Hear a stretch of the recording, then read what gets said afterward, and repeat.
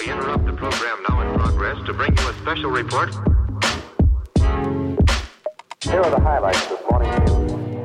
From the WPGU News Desk, here's today's headlines on WPGU 1071, Champaign's Alternative. From WPGU News, I'm Joaquim O'Malley Macias.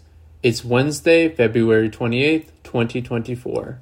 Community members gathered at U of I's Huff Hall last weekend to participate in a pickleball tournament to raise money for Cunningham Children's Home in Urbana. Around 75 people, aged 18 to 65, participated in the tournament, raising a total of $3,200 for the home. They are still taking donations and can be found online at secure.qgiv.com/4/PICBAL. The City of Champaign is starting Phase 2 of its 5-year plan as a certified welcoming city. Champaign is just one of 20 areas nationwide to have received the designation for Welcoming America, which gives the certification to cities and counties that promote immigrant inclusion through various means. The city was first granted its certification last November. Phase 2 will include sharing and gaining community opportunities for immigrants.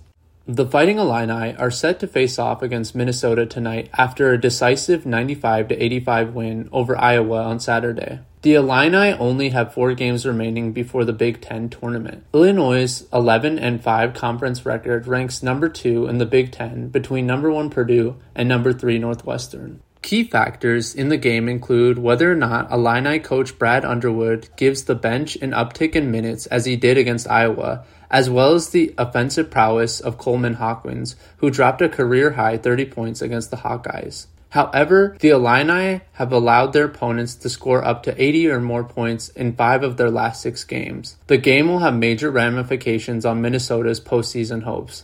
8th grade girls at Urbana Middle School are building drones in partnership with the University of Illinois' Mechanical Science and Engineering program.